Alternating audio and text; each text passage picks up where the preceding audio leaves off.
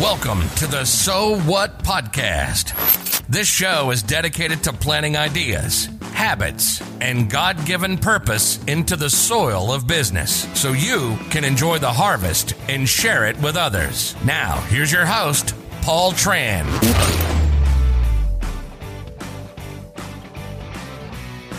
Hi guys, welcome to another episode of the So What Podcast. I'm going to keep the show really short today, and I think it's perfect for the case of the Mondays where most of us are pretty overwhelmed with all the emails and workload and all the to-dos that have piled up over the weekend. That's another podcast episode on its own, but I wanted to share a short 3-sentence blog post from one of my favorite thought leaders, Seth Godin. Even though it's short, super impactful nevertheless. And I hope that it encourages you with the important work that you're doing. Here goes. It's called 11 Votes. Every year, the Baseball Writers of America vote for induction into the Baseball Hall of Fame. 11 of them voted no when Babe Ruth came up for the first time.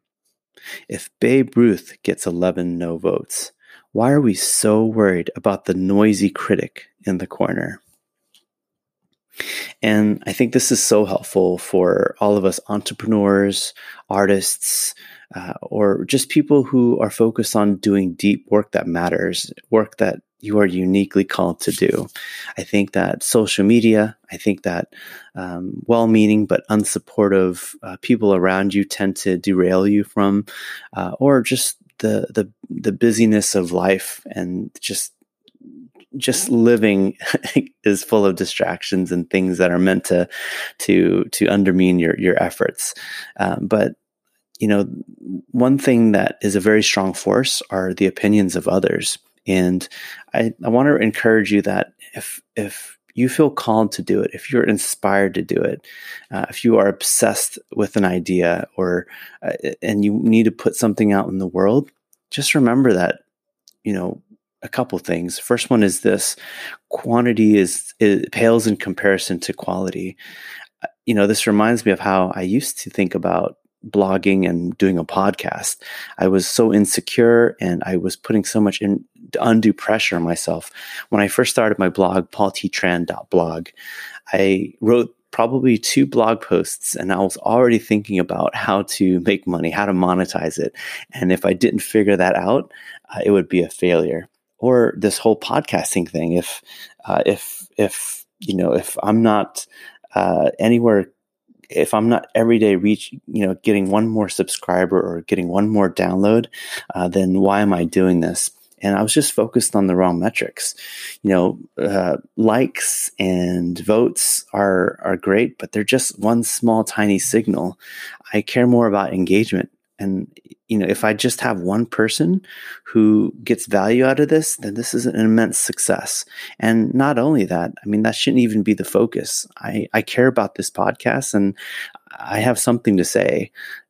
And even if I don't have something to say, I'm also making peace with the fact that I'm not the one that has to be the brilliant thought leader that changes people's lives. Sometimes I can be a conduit. I can be a vehicle for change. I mean, if there's an incredible blog post by Seth Godin or Tim Ferriss or something I read from the Bible, I mean, am I going to have such a big ego that I'm not going to share it with you? Or am I going to be like, hey, I want this to be a vehicle for good. Like, I want to share the wealth. I believe that a rising tide floats all boats. So anyway, I think that's one.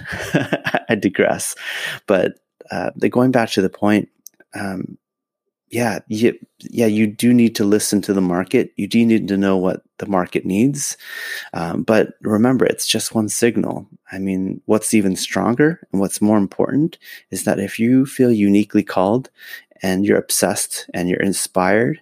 And it's one of those things where it doesn't matter whatever it takes. Like you have a voice and you need to get, or you either like literal your voice or something you need to write or get out there. I think that it trumps, you know, the opinions of others and the opinions of others who they may mean well, or they're just internet trolls, or they're probably people who have, you know, they haven't really done what you are being courageous enough to do. So that needs some context, that needs perspective, and that needs to carry the correct amount of weight. And that should just be grams and ounces compared to the pounds, the tons of your calling. So anyway, I'm all over the place there, but I hope that at the very least, the blog post that Seth Godin, my man, wrote is helpful for you as you spend the rest of the week doing your important work. Let me know what you think. Let me know if you have any thoughts. I'd also love to know if you're working on something that seems to get a lot of opposing pressure. I want to encourage you. I want to be your friend on your corner that cheers you on. If you're not doing it, then the world is missing out. So if I can help you make a dent in the universe, please let me be of service. You can contact me at the outro instructions at the end of this show. But other than that, have a great week ahead, guys. Take care.